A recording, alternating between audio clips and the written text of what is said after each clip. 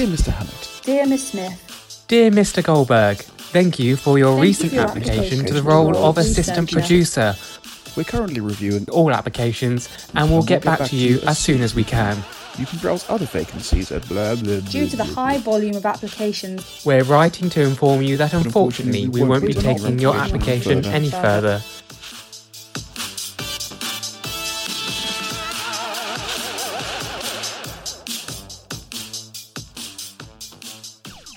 Hello and welcome to Jobs Board, the job hunting podcast that tries to ride the crest of the second wave, but is more actually drowning in a sea of rejection emails.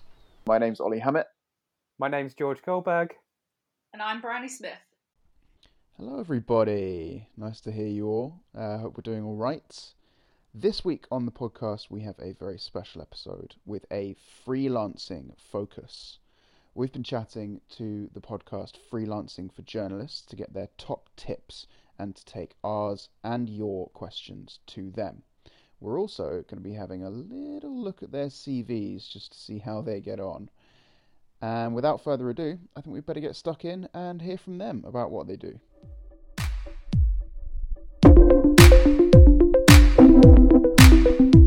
Okay, here we are, the Jobs Board Freelancing for Journalists dual cast in what I believe is a world first in job hunting podcasts. We're Jobs Board repping, and we're here today with the Freelancing for Journalists podcast. How are you doing, guys? Good. Hello. Yes, we're very well, thank you. I'm one half of Freelancing for Journalists, and I'm Emma Wilkinson, and I specialise in health and medicine reporting. And I'm Lily Cantor, and I'm a freelance money, health and lifestyle journalist. And together we are Freelancing for Journalists, which is a book, a podcast series, training resource, Facebook community, newsletter, basically anything to do with freelancing. We're your people. Yeah, very impressive and diverse podcast portfolio there that we can only aspire to one day. So we're here today to ask our questions and your questions to our freelancing gurus on some top tips to make yourself a fully polished and employable freelance journalist. So the first topic we're going to get onto is branding. Yes, so all about trying to sell yourself, getting your foot in the door firstly, and making sure it's consistent, whether that's a portfolio website, whether that's your LinkedIn or your CV. These are all assets that you need to make sure are all looking shiny and great for when you're trying to look for freelancing. So Lily, if we can first touch on portfolio websites, if we may, what type of things have you seen in your experience that works well as a portfolio website? Yes, I think the most important thing really is for anyone who wants to get into journalism is to actually have a website, and a website where they own the domain name themselves, which is quite straightforward to get. It's not expensive. And that could be a WordPress site, could pay a bit more and get something like Squarespace. Obviously, lots of platforms like Wix and Weebly. There are also sort of portfolio platforms like Journo Portfolio, Clippings.me, Authory. Some are paid, some are free. And the most important thing, like I say, is to have some kind of website or portfolio where you are showcasing your work. It doesn't have to be something that's been published or broadcast by a professional media organisation. It can be work that you've done yourself or during your course, but it's just showing examples of your style, what your reporting style is like, what your writing style is like, examples of your work. It's really important, especially if you haven't got a lot of cuttings, that future employers or someone who wants to commission you can actually see what you can do. And the best place to do that is on a one-stop shop website. Quite often people rely on LinkedIn, but a lot of journalists are not that au fait with LinkedIn. That's why it's so important to have a website, that needs to have a bit about you, but the main thing is your work. That needs to be front and center on the website. And how would you recommend structuring your display of your work? Would you do it around themes, or whether it's just based on employer and how recent it is? How would you recommend laying that up? I think it's about giving prominence to, I think, the kind of most impressive piece of work. So if you have had something published in the mainstream media, then that's going to be impressive. So that needs to be very clear. But if you've, say, done something maybe on an unusual topic or something controversial that maybe you're quite, pleased with, then it's kind of making the most of that. The worst thing really is to have a load of posts that perhaps look like blog posts, but actually they're your published work. And we've seen some websites like that in the past where students have actually had stuff published in the Times and the Guardians, but the way they've presented it on their website, they just look like blog posts. So if you do have stuff that, is in the mainstream media, then it's so important to flag that up on your website really, really clearly. I think that's the most important thing. So in that instance that you recognised that this was a great piece of work, but it looked like a blog post, I'm presuming in this instance, because the Times is behind a paywall, that's because they've just simply copied and pasted it. How would you recommend kind of displaying it a bit more that this was on the Times? Would you think taking a screenshot, is that readability enough for someone looking on a website? Well, I think with this one, it didn't even say it was in the Times. So, it was only kind of when I went and looked in more detail that I kind of, I can't remember if I Googled it or if it was right down the bottom, but it wasn't, certainly it didn't say at the top, this is my article. They were underselling themselves. Yeah, definitely. So the way I do it on my website is I have it separated into different sections. So I have my money, my health, my lifestyle, and I have reviews as different pages. And then my heading for each post will be, say, Metro, colon, and then the headline of the story, or Guardian, or Times, whatever it is. So it's very, very clear where these have been published. So it's as simple as just the headline that you give that post can really signal where that particular work has been published. I think it's just simple things like that that you can do. And in terms of now you've got this great portfolio website, how would you demonstrate that work on something that's a bit more static, such as your CV? The key thing is to hyperlink your CV. So to have certain keywords hyperlinked, so that could take you to your website, but also to specific pages or posts on your website. And then that makes it very easy for an employer to just with one click look through to your website. That's probably the best way to do it. Because the one thing that you said that you've seen in your experiences when you were recruiting people, that people were putting down full URLs down on their CVs rather than just hyperlinking. Yeah, there was quite a lot of that. Or not putting in links at all. So sort of saying, I've had work published in the Guardian, and then not even giving me a headline or a link through to it. So that's a really missed opportunity. And going back to your point before about paywalls, that is a tricky one. But I think even if you can click through to the paywall version and it's got your byline on it, people will know that you have, what you say is true. You have been published in that publication. It's a little bit dodgy with screen grabs. There's all sorts of clamping down on that now, and news organisations going after people. So it's better to have links than screen grabs or PDFs, because there is this organisation now whose job is to solely try and get money from people who basically use screen grabs or PDFs on their website. I understand copyright and all of that. So yeah. my one last question then is, in terms of branding, is how do you make this all very cohesive on that when you're looking at a portfolio website, or maybe your LinkedIn to a certain extent, and your cover letter and CV? How do you all kind of make it all come together as if, yes, that's all from one person. This this is the same person on the same platform and the same medium?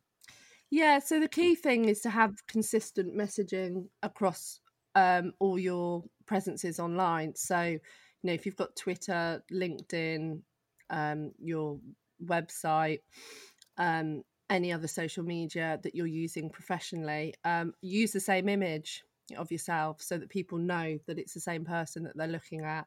Use the same sort of wording in your profile. Make sure you're cross-linking between your Twitter and your website and your LinkedIn so that they're all interconnected. Use the same colors if you can, use the same header images.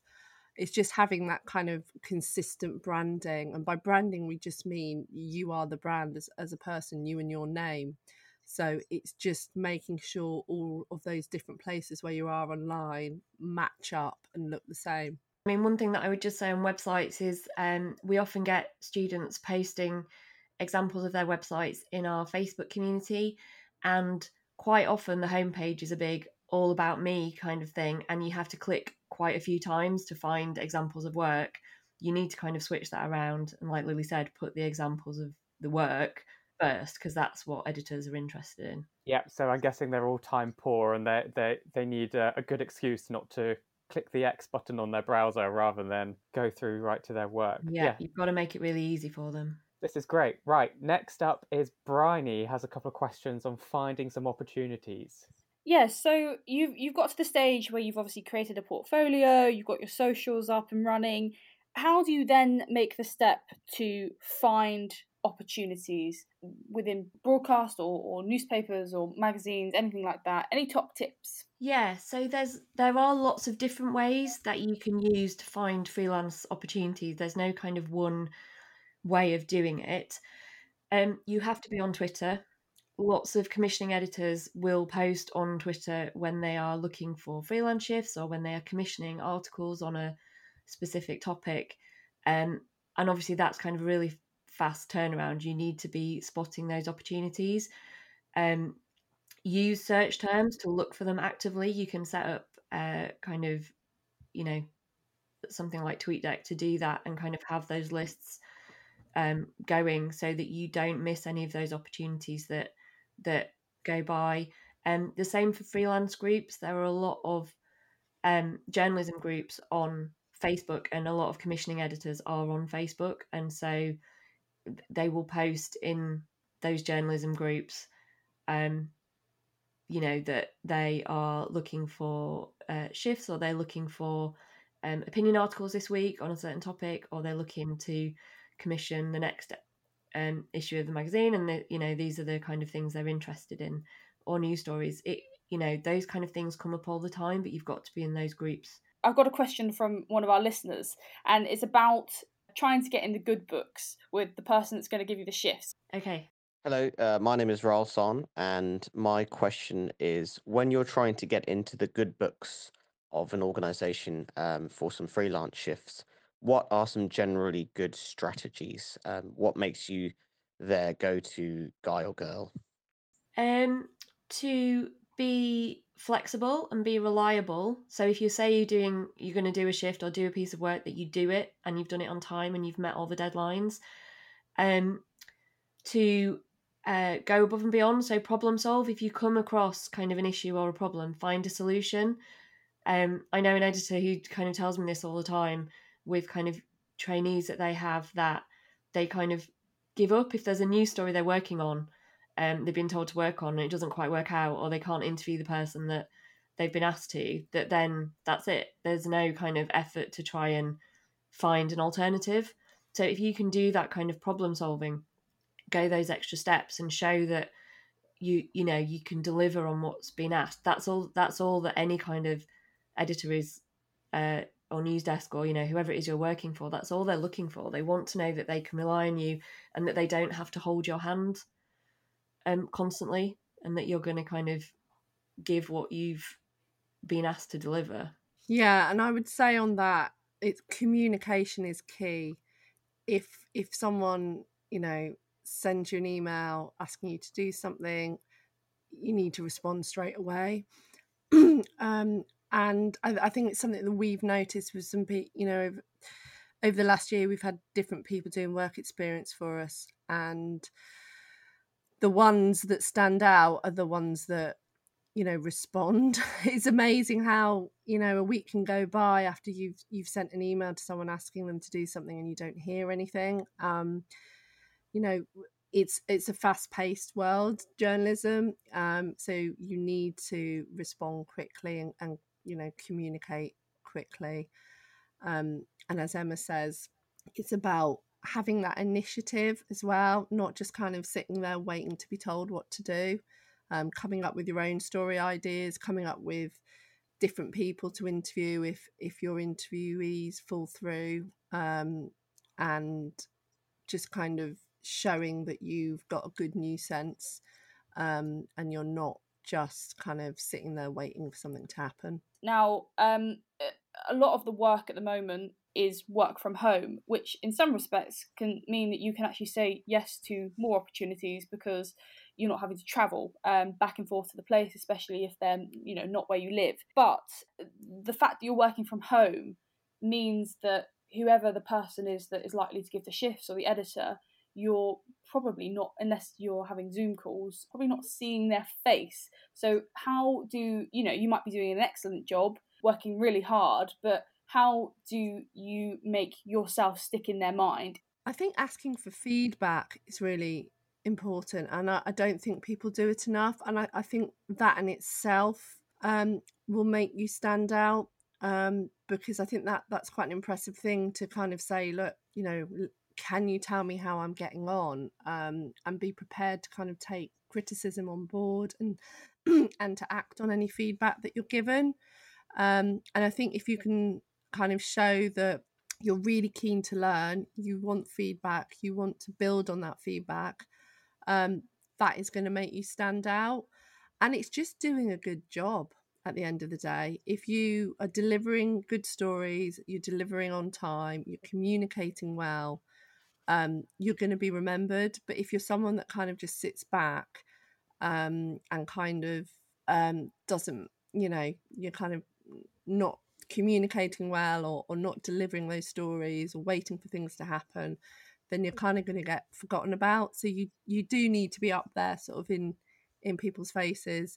And quite often these shifts will have some kind of central group where they communicate, like a Slack group. So, you know, you can be on the Slack group commenting on stuff that other people are doing, helping them out with perhaps something that you've seen that's relevant, a link to something, kind of joining in if there's a bit of office banter. So, you know, obviously not being that really irritating person that is kind of trying too hard, but kind of joining in, you know, as and when you kind of feel is appropriate. Yeah, kind of just being present, I think. Even on email, just, you know, as we mentioned before, just responding really quickly. You know, you'll get remembered for being on the ball. So don't be annoying, but be persistent. Yeah. It's a fine line. It's a fine line. Great.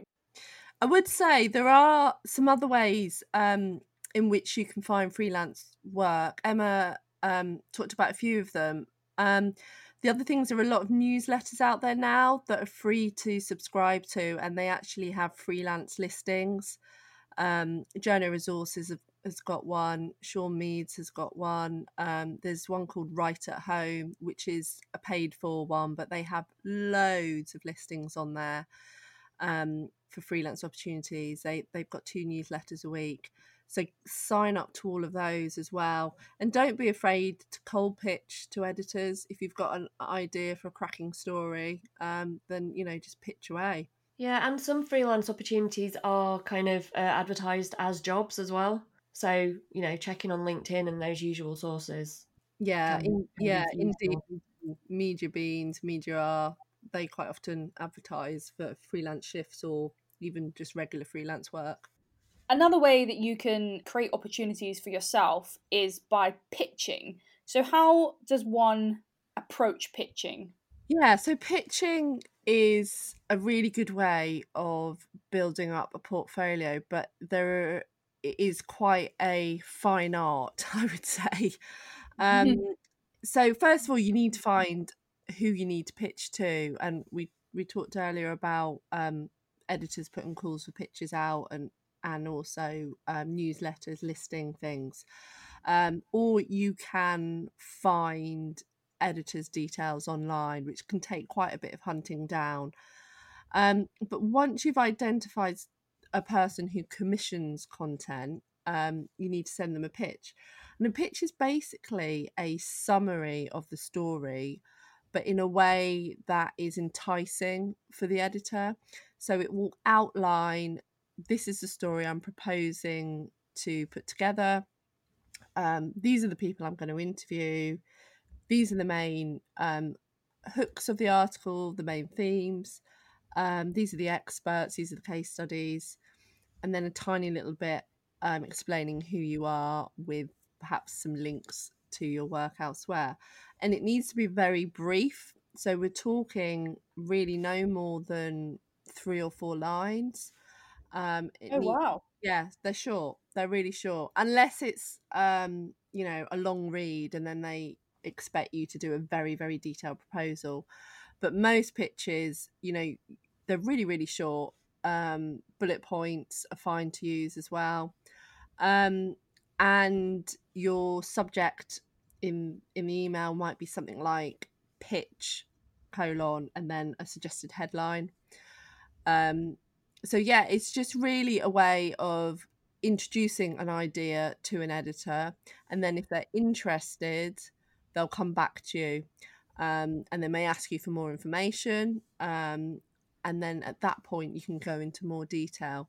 And there are examples of pitches in various different places. Journo Resources have got examples on their website, and also they have a list of places that have pitching guidelines. So a lot of organisations now tell you exactly how they want you to pitch, but it's pretty much as I described. There's always horror stories of you having this amazing idea, you sending it off, and then someone else stealing the idea from you. Have you had any experience of that? And to stop that happening, do you think the real key to it is making yourself indispensable from that story? So either you having access somewhere, or a great case study that you built a relationship with that they'll only sort of deal with you. Do you think that's the key to stopping that happening? Yeah, definitely. We get asked this a lot, and actually I think it's very rare. It does happen, but it's never happened to Emma or I, and we know very few people that it's actually happened to. But I think, yeah, like you say, there are ways and means of preventing it from happening. And the key thing is, if you have got a really good case study, is you don't give their name away, basically. You don't, in that pitch, say, their name and where they are so that it's easy to track them down. You can change their name or describe them in another way. So yeah, don't give away the finer detail, but give enough information that that it's still enticing, and that in that way they can't really steal your idea. Yeah, and if you've got photos and things, send the low res version that they can't use, that sort of thing. But yeah, I mean, I think the worry of that happening is more common than it actually happening, if that makes sense. Yeah, definitely. And the other thing, which is a big no-no, is do not attach the written article. And I know it's really tempting if you've already written something or put something together at university to attach that. But that just annoys editors so much, because they want to work with you on the story and they want to develop it with you, and they'll have their own input they want to put into it. So unless they specifically are looking for drafts, which occasionally happens, but otherwise it's just that brief pitch that they're looking for. Just before we move on, I had a question for you guys about pitching, especially just about freelancing in general, actually. I'm somebody who likes to work a lot with other people, and I don't really like to work by myself, which I assume you do quite a lot of in freelance if you're responsible for your own branding and getting your own work. And I often I can sort of get too in my own head and too worried, and Bridie just made a point about being worried that people are going to steal your ideas from you, etc. what tips do you guys have to sort of deal with that and to have maybe more self-confidence in your own brand? Yeah, so I mean, this is something we get asked about a lot as well. We did actually do an episode of our podcast on imposter syndrome that turned out to be one of the most popular. I think we really kind of touched a nerve with that. We're all just kind of sat at home panicking about if we're doing the right thing, or, you know, if we're getting enough work, or all that kind of stuff. I think there are a lot of freelancing communities out there. There's our Facebook community, but there are others. There are kind of Slack groups. If you connect with other journalists and others kind of in the same boat as you, that's so helpful when you realise that it's not just you that's chasing this invoice, or that you have sent 10 pictures this week and you haven't heard anything, and everybody else says, yeah, that's us too, and you realise it's totally normal and you're not doing anything wrong. And really great sources of, you know, advice and support. And freelancers are actually all really supportive of each other. You kind of might think that we're all competing against each other, but that's not been my experience. I've kind of passed on work to other freelancers, they've done that to me. So being part of those communities, I think, and not trying to, and using that as a way to overcome that isolation is really, you know, important. And we're kind of, at the moment, we're all working at home on our own, so you do find those ways, don't you? You set up WhatsApp groups and Zooms, and you find those other ways to connect with people, and freelancing is just the same. There's been a real shift in the last probably year or two. All of these kind of communities have been sprouting up on Facebook and Slack and WhatsApp. And there's a real kind of push to support one another, particularly around pay.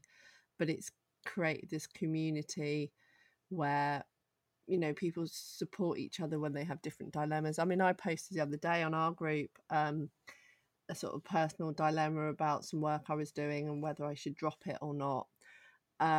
And I, you know, loads of people responded straight away, giving kind of their support and their opinion. And it did actually help me to make a decision. So yeah, it's very different from being in the newsroom, which it can be a lot more cutthroat actually, and people sort of fighting for exclusives. I wanted to move it on and ask, you know, if you're an editor and you're you know, you get hundreds of messages suddenly on Twitter as soon as you've posted something. What are the sort of 3 real sort of bugbears or things that really grind your gears about applications from freelancers, and what can our listeners do to not make those mistakes? If they have specified a certain way to get in touch with them, and we are only looking for ideas on this, do that. If they said, don't contact me here, email me, do that. Because you'd be amazed how many people just ignore that bit and do their own thing, and you're immediately just going to get discounted. I think, like Emma says, it's about how you get in contact with people. Get in contact with them the way they ask. So if they ask for you to email them, don't direct message them. Get their name right. I mean, that's like number one kind of rule, is make sure you spell their name right, and make sure you proofread any communication with them. And yeah, just give them the information that they want. So if they've asked for a CV, attach a CV. If they've asked for a brief cover email or cover letter, then make sure you do that.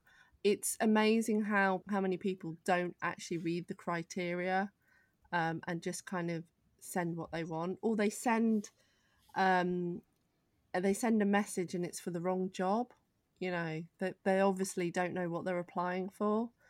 So I guess take your time and do your due diligence, that you understand what is being asked of you, and then just follow it through. I think that's what irritates editors the most, is when they get stuff they haven't asked for, or they don't get the things they have asked for. And flipping it around, what do you think are some things that make somebody say, you know, immediately say, yes, I'm really impressed by that and I want to take them on? I think people that are able to be succinct is really helpful. If they can get to the point very quickly, but at the same time can show that they've got the relevant expertise. So that's where hyperlinking words can be really helpful.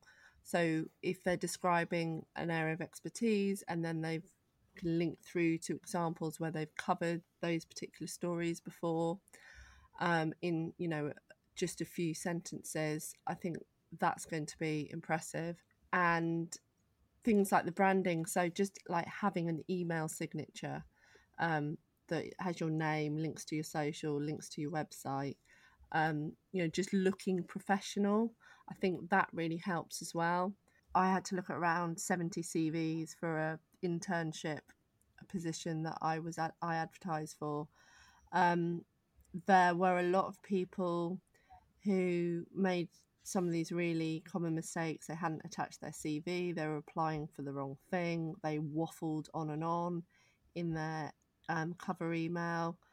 They had spelling mistakes, spelt my name wrong, and the people that got shortlisted had kind of got to the point. They'd linked to work. They clearly had a brand. Their social media was impressive. It was easy to click through to. It's kind of matching up all those different elements. Yeah, I guess accessibility is a big thing. If you can just immediately click on something Yeah. and go, oh yeah, there's all their work, and I can look at it in a matter of seconds. Yeah, and if you're applying for a journalism position, whether it's freelance or a job or whatever, if they have to wade through loads of waffle in your email or cover letter to get to the point, their immediate thought is, well, this person isn't good at journalism, because it's kind of the opposite of what we're supposed to be doing. You know, in that initial interaction with you, you need to be showing that skill, that journalistic skill of being able to get straight to the point and sum up exactly what you need to say. That's really interesting, because I've always thought of it, I've always tried to strike a balance in a cover letter between getting to the point, as you say, but also wanting to stand out and not just saying, I am a recently qualified journalist, blah, blah, blah. It just seems a bit samey. Have you managed to sort of see any emails that really hit? Yeah, I mean, the guy that I actually employed for my internship, his cover email had a bit of personality in it. So I was looking for someone who could work with me on an FOI investigation, and he had just included in there that a couple of investigations he'd done and how he was good with figures because he'd worked for, I can't remember what it was, but he'd worked for some company that did a lot of number crunching, and that he was a bit of a geek around numbers. But he put links into what he was referring to, and he kind of made the point that he loves nothing better than sitting down with a spreadsheet. He had he had a bit of personality in there, but he had the relevant links, and it just made me think he's got a bit something about him. And again, it's that fine line between coming across as kind of cocky and mildly amusing. You've got to strike the right balance, but that's what your friends are for. Good friends should be able to tell you whether you've got the balance right there. Okay, we've got another question from a listener. So this time we've got a little feature we're calling Listener's Dilemma. Hey, I'm Joe. I studied journalism too. It's really been tough for me to get a job since I graduated in July. But while I'm waiting, I've been doing freelance work for a website. And a few weeks ago, I started an internship with a radio station, but I had to stop because of the lockdown. Just to keep myself engaged and showcase my skills, I've been pitching stories as well. I've been doing this via emails to editors, but as with some of my job applications, I don't get any response. Since most editors are on Twitter, I've been wondering if it's okay to tag them on there to get their attention or kind of remind them to read their emails. I don't know if that's professional. Ooh. I think we're both going to go, no. Stay away. No. Don't at the editors. I couldn't think of anything worse to do. Has that crossed the line from no longer persistent but annoying? Well, it's publicly shaming them, isn't it? I mean, no. Just send them an email. I think maybe I don't want to speak for Joe here, but it seemed his frustration may be that that just sending an email means you're just sending them another thing that they can ignore. Yeah, I mean, it's probably what we should say at this point is it's very, very normal to not hear back from editors on pitching. That happens to Lily and I, and we're kind of really experienced. And it happens to us with editors that we work with all the time. all So the time. yeah, all the time. So they do expect you to kind of send a few. I would say if you're sending something to an editor, it's a cold pitch for the first time. Chasing about 3 times is about right. If you've not heard anything before moving on and trying pitching that to someone else, but it is perfectly normal to chase. I mean, Lily, you've got examples of chasing like 5 times before they've gone, yes, we'll take all these ideas. Yeah, this always happens to me. That I'll send a list of ideas to one editor that regularly commissions me, and I don't hear anything, and I chase and I chase and I chase, and then I think, oh, they don't like any of them. I get ready to start pitching elsewhere, and then suddenly they get back to me and say, yeah, we'll take all 5. When can you do them by? And it's a nightmare. But it's How great. long do you leave between each chase? Are we talking a couple of days, a week? It depends if it's timely or not. I mean, most of the stuff I do is evergreen or not massively timely. I probably would leave. I would, if it was a new editor that I was pitching to, I'd leave it a week. If it's one that I know quite well and I know they need a bit of a nudge, I might just leave it 3 or 4 days. One trick you can try as well is to chase them at different times of day to try and work out when they're most responsive. So it might be first thing in the morning, it might be 8 o'clock in the morning, or it might be towards the end of the day, like 3:30, 4. That might be the time when they're sitting down and responding to things. So try chasing at different times, at different days of the week as well. But, also be ready to move on. If you've chased 3 times and you've not heard anything, take it somewhere else. And would you, in your follow-up email, like when you're chasing them, would you sort of say, I sent you an email last week, but didn't get a reply, so here I am again? Or would you just sort of What start I do afresh? is I would say, I'm just following up on my email from last week. In case you've got it's been lost in your inbox, here's the pitch again. And I copy and paste it and put it in again. Again, it's about making it as easy as possible. Don't expect them to go hunting around for your previous email. Just put in a few words, like I just say that this is like a follow-up on previous email. Here's the pitch again. And then put it in again so it's there in front of them. And if it is something that's really timely and so needs, you need an answer because the opportunity to do that story is going to pass, then, send a follow-up and say, I just wanted to double check if you'd seen this and if there was any interest because of the timely nature. If I don't hear from you, I'm going to pitch elsewhere kind of email politely because, you kind of want to make the point that if you're going to want this story, you need to pay attention to it now because otherwise there's no point. Yeah, you can give them deadlines. It's fine to say, if I don't hear back from you within 48 hours, I'll take this pitch somewhere else. And that's fine. It's just about making it concise and scannable with any of this kind of, communication. Make it as easy as possible. What tips would you have for that? How can you make it sort of as impactful as possible at first sight? I think your email subject heading, you need to have a think about what you're putting in that. So again, if I'm following up, I will put in capital letters, follow up, : and then I'll put in the headline of the pitch again. And again, it's just about being succinct. Okay, we've got another listener's question for you guys. Hi Jobs Board, it's Clara. I've got a question for you. So if in one tax year you've done work as a freelancer, as a payee employee, and as a full-time employee, how on earth are you supposed to do your taxes? Okay, so I would fall into this category because I have my job at Sheffield Hallam University. I'm kind of on payroll, but I basically, as soon as you earn more than £1,000, I think it is, a year from self-employment, from freelancing, you need to register as self-employed. So you register as a sole trader. That's the simplest way to do it. It's really simple. Just go on the HMRC website. And that just means that at the end of that tax year, you would need to fill out a self-assessment form. And as part of that self-assessment form, you've got all your details from your P60 and your employed work. And there's a section on the form where you fill in your employed work, and you've already paid your tax on that, and you're just kind of filling in the form. And then in addition to that, you fill in your kind of self-employed, your freelance earnings and expenses, and then they calculate overall what else you need to pay on top of the tax that you've already paid. Oh, okay. Well, I hope that answers your question, Clara.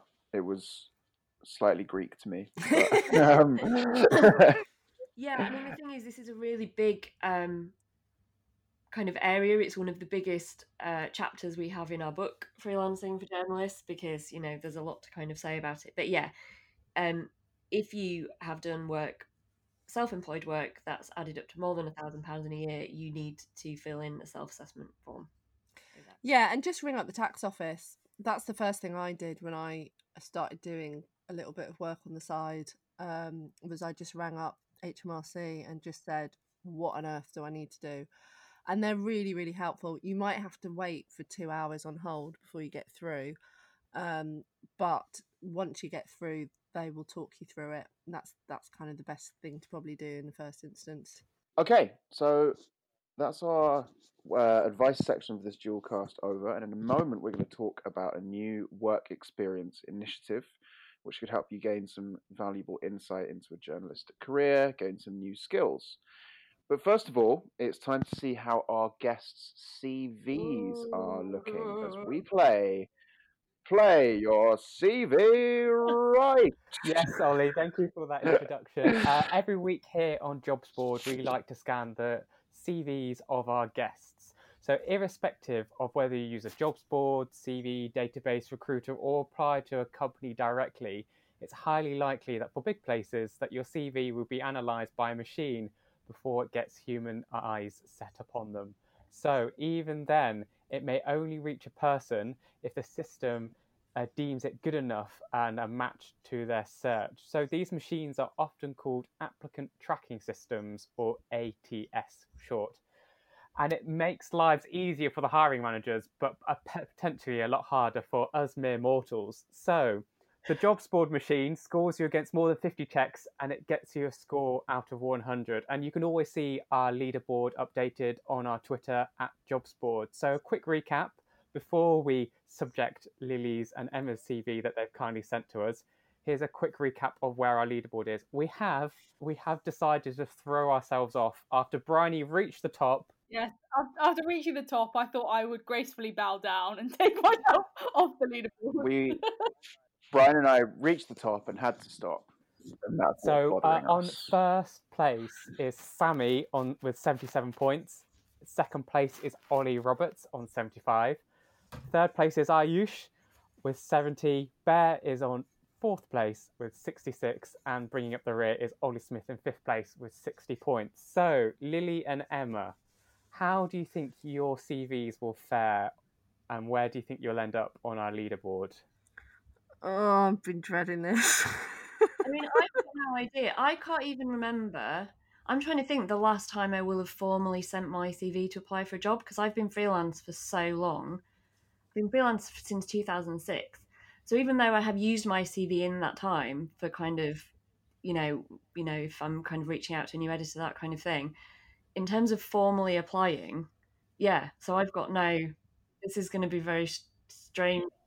I got no idea about kind of how that would work, because I'm usually targeting it to an individual, and we've had a discussion. So, well, I know that you both have sort of tailored your CVs specifically for this. Maybe the reasons you just said. What kind of adjustments have you made, or how have you tried to sort of second guess? I haven't. I just updated it. That's all I did. I didn't. I mean, I basically I have a CV for various different things, but whatever it is, I always have a new one. So I change it for every single thing. So there might be freelance work that I apply for where I need a CV, but I will tailor it to that one application. And to be honest, it's more informal. It's like Emma says, it's like an editor wants to see your CV, but I will always tailor it. So all I did when I looked at this was I just updated it. There are a couple of things that weren't on there that I thought perhaps should be, although in retrospect, I don't think our two books my 2 books, one with Emma, are on there. So yeah, I updated it, but mine is, yeah, oh god, no, I'm just dreading it. I'm dreading this because I did a long Twitter thread about what people should have on their CVs after I'd looked at those 70 odd CVs, and it picked up quite a lot of traction. So if my CV does badly, I'm just gonna go and hide in the corner. I mean, I did have a look at the formatting of mine, kind of made sure that, like, you know, there weren't any columns. I kind of tried to make it as simple I was trying to think of, if I was a machine, how I would read this. Well, as we know, machines hate columns. Yeah, so I did have some columns. I took that out. I did. The other thing that I don't actually know, because I have lots and lots of URLs in there, but they're all embedded, like as it on Words, because that reads nicely. But I don't know how a machine looks at that. So yeah, me too. Oh, this is going to be very interesting. So we'll go with Lily's first. So just a quick recap on how these machines read them is what they do is they convert every single line. So whether you've got 2, 3, 4, 5 columns, pictures, whatever weird groovy graphics on there, it will all convert that all onto text onto one line. So it often means that if you've got 2 or 3 columns, that the machine thinks you've concocted this really jumbled up sentence. Whereas if you're a human and you're looking at it all very prettily, it will look very different. So we'll pop Lily's in first and we'll see. So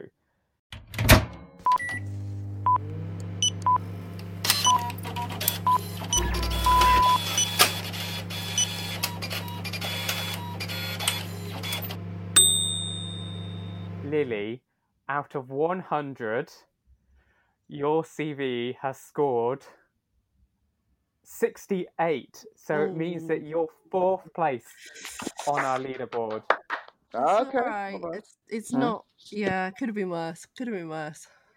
It could have been. You could be Ollie Smith. So you know. So it does really like that your CV has been updated recently. Bits of software will look at how when was the last time that this document was modified, because old CVs tend to get deprioritized in machines. So it likes that. It also loves that how it's got your full name and CV as the title of the document itself. Also likes that you've got no more than 2 pages and that you've got a good amount of words on there. It recommends, this bit of software recommends that you should have between 350 and 800 words in your CV document. It likes how you've got your profile, and very rarely, it doesn't tend to pick up on these, but on the actual profile on the document. But it likes yours and it can find it on yours, so a big congrats there. And it also can find your job titles. So a couple of areas to possibly improve on for a robot that is possibly not the most cleverest of all things is it's struggling to detect your some of your title headings which aren't standardized. So for example, on your CV you've got the title selection of cuttings instead of possibly what would be regularly on a CV as job history or employment or something like that. Largely it can't seem to find and analyze your education on here. So yeah, I knew that would come up. And exactly. So, and unfortunately, on this, as a result, because it isn't on there, it's marked you down on a broad range of elements, such as not finding your grades and that you've not analysed. Does it recognise the fact I've got my PhD on there? It doesn't actually bring it out explicitly on there. So I think possibly one thing. But this is the whole thing of, obviously, your PhD is useful, but to the people that you're probably sending this off, it's not so much as the most important element of this. So it's like, how much real estate on your CV do you give it? I'll obviously give you a PDF document of all of this feedback. But another thing that it does pick up on, but I think it's because of the style, what you just said of your CV, is it's more links based.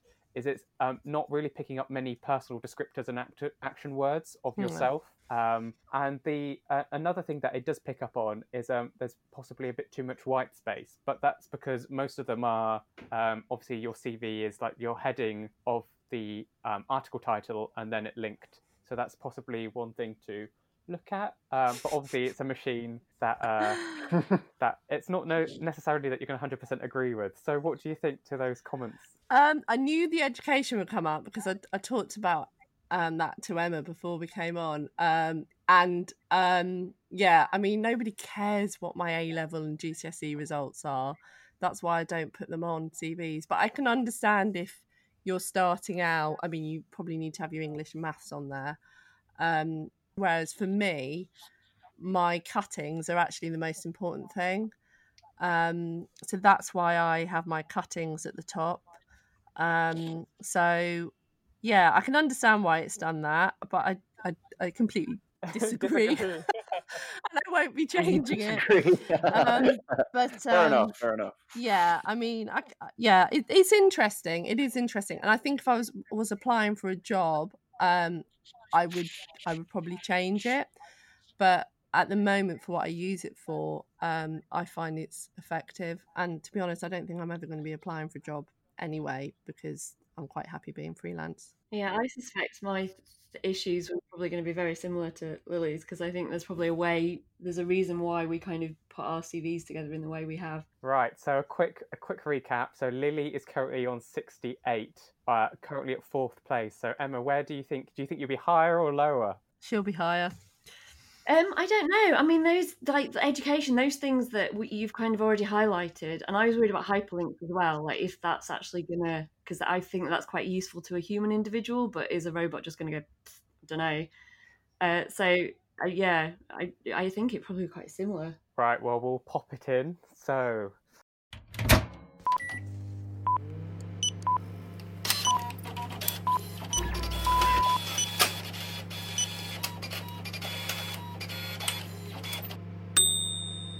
Drum roll, please. So Emma's CV got 62. Oh dear. 6th place on our leaderboard, which is below Lily. Well, someone's got to be. Tell me then, what didn't it like? Well, we'll start with the good points, positives first. So you had similar positives to Lily's, such as good file size, age of the document, name of the document. Unlike Lily's, it is happy with the white space to text ratio on your CV. It believes it's highly readable with a low amount of glue words, such as on, the, in, of, what, and that it doesn't take a century to read your CV, and it's a good time. So a couple of improvements. It believes you've got more than 4 different font sizes and more than 4 different font colours on your CV. And now looking at this, I think it's probably because of the colour of your hyperlink. Yes. So this is quite one thing that we have this discussion on, that particular things on sizes. It thinks that it counts those as 2 different fonts, where it's actually, I think this is what I've come to the conclusion, even though it may be the same Helvetica, even whether you made it bigger and sometimes bold, I think that sometimes it thinks it's a completely different font. So I think Emma's going to quibble that in the possibly get it remarked. I mean, I think we can probably just say that machines are stupid. Yeah. I think we can actually, we can draw that conclusion, but they are unfortunately necessary. And used frequently. We need to work out the formula to outsmart them. This is true. I mean, if it's just changing some fonts, that's quite a simple thing to do, isn't it? So, but broadly on the CV, Emma, which it had the most issue with, is almost what Lily's CV had issue with their education. It's for some reason struggling to find your jobs. So as a result, it's penalising for not only not finding your job title, but also the company name. And I did wonder about that because I had the jobs, I had like an about me, and then the jobs under that kind of and I wondered if it might struggle to find those. I mean, the other thing is, because I've been freelance now since 2006, like there are jobs on there, but it's kind of a list of publications that I've worked for. So maybe that's kind of not in its formula. Yeah, you've not had a job for 14 years. They've got a massive list of publications that I've worked for as a freelance journalist.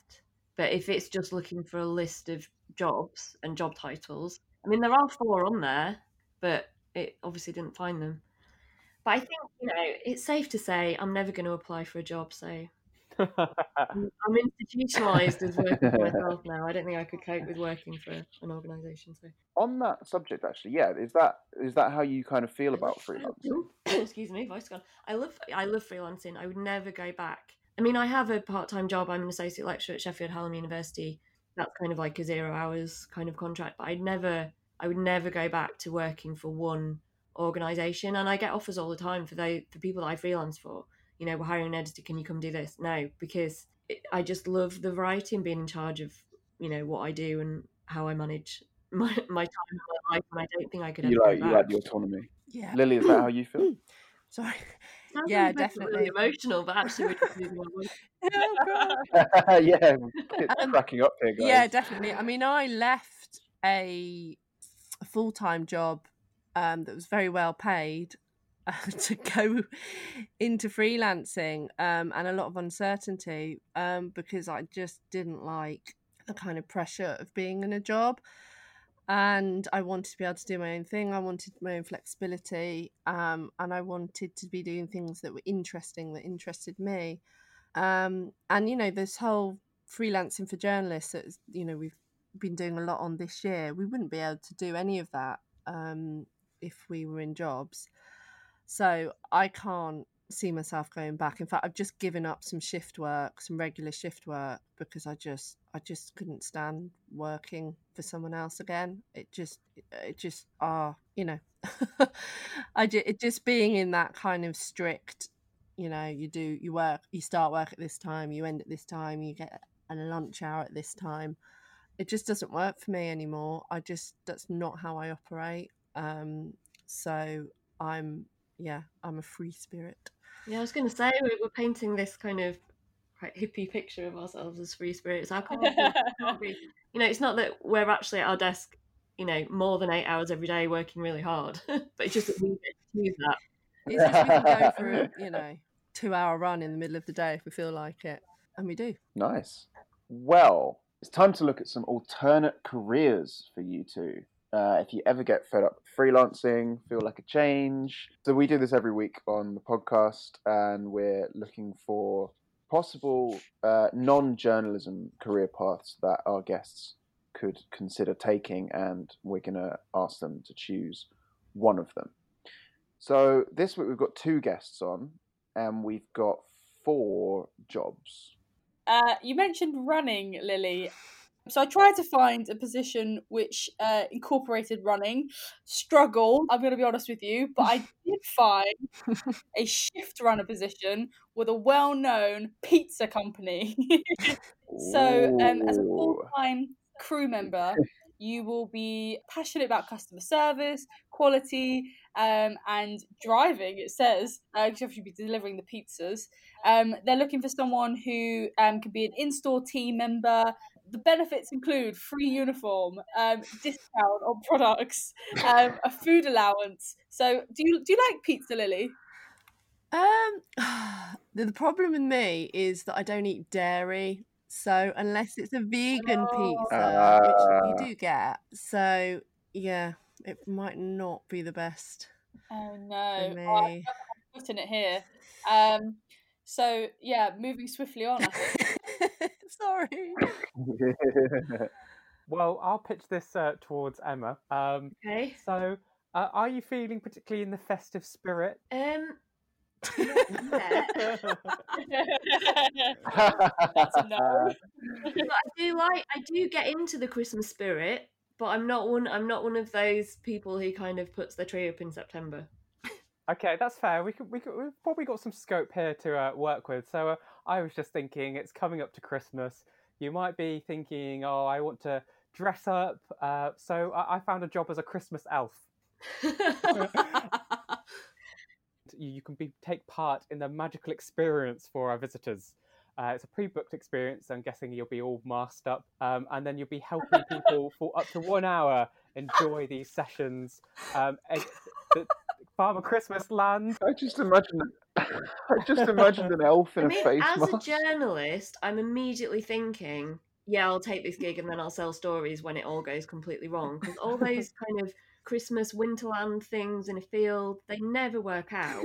Like, people sell the tickets and then they're just irate because it's not what was promised. It's like one kind of sad-looking Santa in a field somewhere. I'm Right enjoying around this it. undercover So- story that you've got, that you might have here as a scoop. Yeah, I take that as a potential for a good Christmas scoop. Okay, so Lily, you don't eat dairy. Do you like seafood? I do actually. Do you like oysters? I'm not. They're probably my least favourite. Oh, Right. no. When we've not picked good ones for Lily, we're gonna have to pick another one. Well, I've got here. It just says we're looking for a talented oyster shucker to join the team at this century-old oyster bar. Wow. And previous oyster shucking experience is an asset, but it doesn't say that it's necessary. Right. Not sounding convinced. No. I don't think you're convinced either. No, I'm not. I think I'd prefer the pizza job. Yeah. I'd rather. It's funny we've both gone down the food route. The thing is, I'm not really a theatrical person. see. So being put on display and eating publicly, sounds like a bit of a weird dream or something. Yeah. In that case, I'm going to give you a third job because Okay. I feel we've not found it yet for you. You might not like being on display, but would you like to quietly and unassumingly make the world a better place? I think we all would, wouldn't we? Yeah, I think we all would. So I've got a job here as a floating island builder. Ooh. And this is a company that makes, as I said, floating islands. So floating ecosystems to be sort of let loose on the sea and create a habitat for marine life and improve water quality in various places. Mm. And you would be sort of creating these and building them really. And there's a few, physically fit and able. You're a runner, so that's one tick. Hardworking, positive attitude, good team player. These are all things journalists can do. Yeah, the other thing is I do open water swimming as well. So, Oh, there you go. This so is this perfect. does sound right up my street. I can imagine you doing that. Yeah, swimming with the fishies. Yeah, exactly. Yeah, I think out of the three, Okay, in fact, out of all of them, that definitely sounds like a winner. I nice. can get my wetsuit out for that one. Lovely, yeah. And Bryony, I think you've got one more for Emma. Yeah, Emma, I've got another one for you. I'm assuming you've heard of the well-known fictional butler Alfred. Yes. Well, how do you fancy becoming your own live-in butler? There's a house in London. They're looking for a butler. They've got two children. They've got a team: a house manager, a chef, nannies, drivers, housekeepers, and they'd like to add a butler to their collection. And you will be doing meal times, mostly buffet service. Not really sure how that works during coronavirus, but Buffet in a family home. Family home, clearing away and assisting the chef, keeping the kitchen clean and tidy, some housekeeping, greeting guests, packing, unpacking suitcases. Sounds more like a hotel than a family home. But it's 6 days a week. You get to live in as well, accommodation provided, and there's also some family travel overseas in the school holidays. So you might get an opportunity to go abroad. Okay, I'm going to say a big, fat, gigantic, huge could not be bigger. No. That's a nightmare. I already have to do all that stuff and making meals and I'm the one who wants staff. I need staff. I don't need to be that staff. So yeah, I'm definitely going to go for the Christmas elf, and I'm going to get myself a big exclusive in the Daily Mail when it all goes wrong. Well, my job suggestions were terrible this week, weren't they? I mean, yeah. Right there, Bryony.